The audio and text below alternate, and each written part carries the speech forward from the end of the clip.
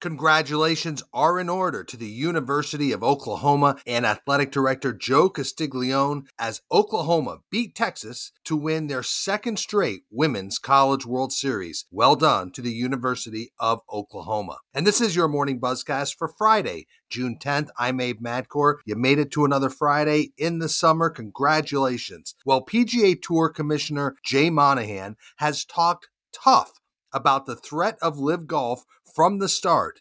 And yesterday, Jay Monahan backed up that tough talk with a tough response.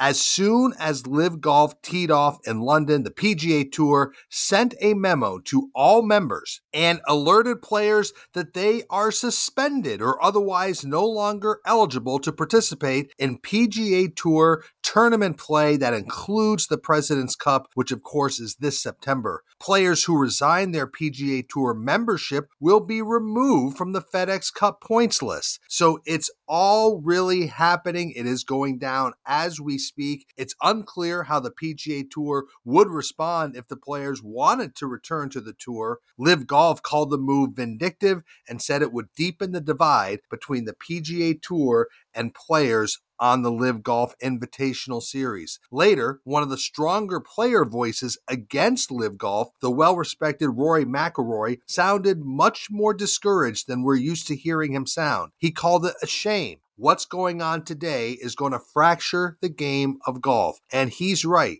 This is clearly fracturing the game. So there's a lot to unpack from day one of the LIV Golf Invitational Series, which is taking place in London. The event broadcast seemed to be well received by those who watched on YouTube or on LIV Golf's website. Many fans commented positively on the shotgun start format and other broadcast elements. Remember, David Hill is a consultant to LIV Golf, so it's understandable if the production has a lot of bells and whistles and a lot of pace. There was, of course, no sponsorship branding on the course except for LIV Golf branding. There weren't a lot of spectators in attendance in London at the Centurion Club, but I will say people continue to be interested in the story based on the number of notes and text messages I'm getting about LIV Golf, and their event continues today, of course, in London. And there's more and more fallout, and the brand sponsorship connection is something to keep your eye on.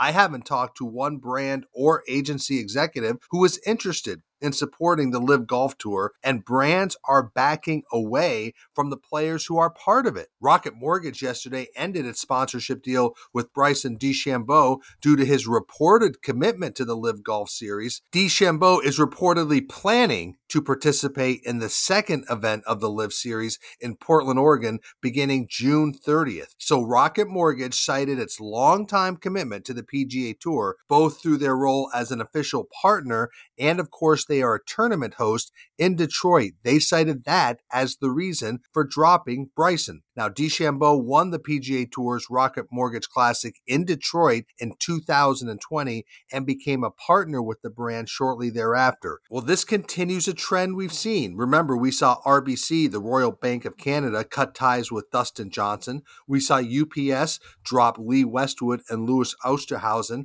So again, not every company has dropped the golfers, as many were seen wearing their traditional brand logos during Thursday's opening round, but the endorsement piece is one to keep your eye on. And finally, if you're curious about all of this and want more and want to learn more, check out today's New York Times, which gives page one treatment to the Saudis' backing of LIV Golf and its potential impact on the game of golf and the overall sports marketplace. It's a good read, and we will continue to cover this story on the Buzzcast. Let's move on. It seems the Washington Commanders shouldn't be too optimistic about plans for a new stadium in Virginia. Remember, there was a lot of energy about a stadium plan that was introduced about a month ago, but the Virginia legislature will not consider a stadium bill for the Commanders anytime soon. They will leave that stadium bill in committee, and any further action won't take place until next year's General Assembly. Virginia leaders say they are still supportive of a stadium plan,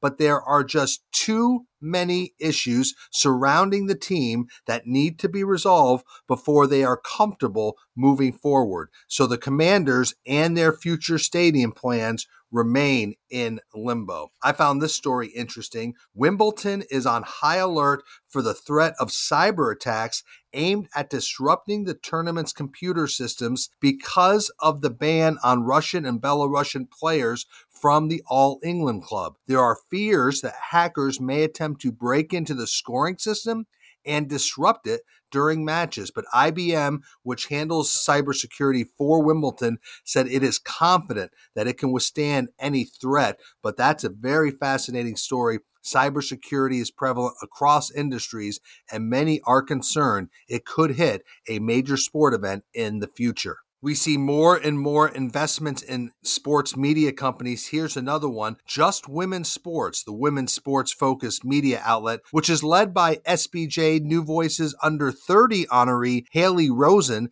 has raised $6 million in a funding round that was led by the family office of Nets owner Joe Tsai. But there are a lot of other bold-faced sports names as part of this round of funding. David Blitzer from Harris Blitzer Sports and Entertainment, Billie Jean King, Michelle Kang, who is, of course, the new owner of the NWSL's Washington Spirit, and Dapper Labs also participated in this round. Just Women's Sports is now valued at $36 million.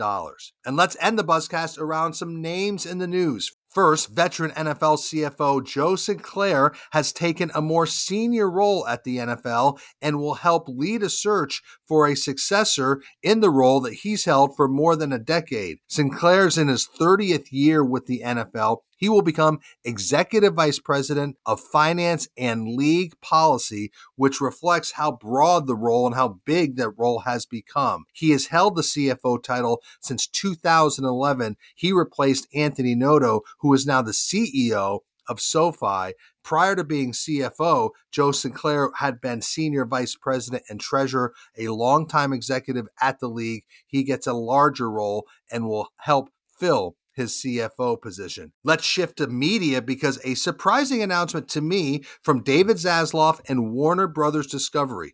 We have heard that they've been looking for a new head of sports for some time. Yesterday, they named Louis Silberwasser to lead their sports division. He will become chair and CEO of Warner Brothers Discovery Sports. He is a longtime colleague of Zaslav. They know each other very well. Silberwasser was at Univision. He was at Discovery, and now he will work very closely with both Lenny Daniels and Patrick Crum in leading Warner Brothers Discovery Sports. Both Daniels and Crum will report to him, and remember, Warner Brothers Sports has a very nice portfolio. The NBA, now they have the NHL, they have Major League Baseball, and the NCAA men's basketball tournament. So Louis Silberwasser is a name now to know as he will lead Warner Brothers Discovery Sports. And finally, Brooklyn Sports and Entertainment, or BSC Global, as well as owner Joe Tsai, named longtime IMG Endeavor executive Sam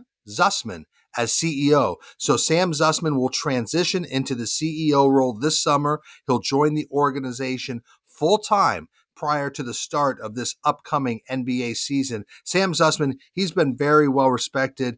He comes to Brooklyn Sports and Entertainment after 16 years at IMG and Endeavor, largely over in London, but again, very well regarded. He was at the IMG Academy for a number of years. Currently based in London, he of course will relocate to Brooklyn. He will take over for the departing CEO, John Abamondi. So Sam Zussman taking over as CEO of BSC Global. So that is your morning Buzzcast for Friday, June 10th. Another week in the books. Hope everybody has a great weekend. Stay healthy. Be good to each other. I'll speak to you on Monday.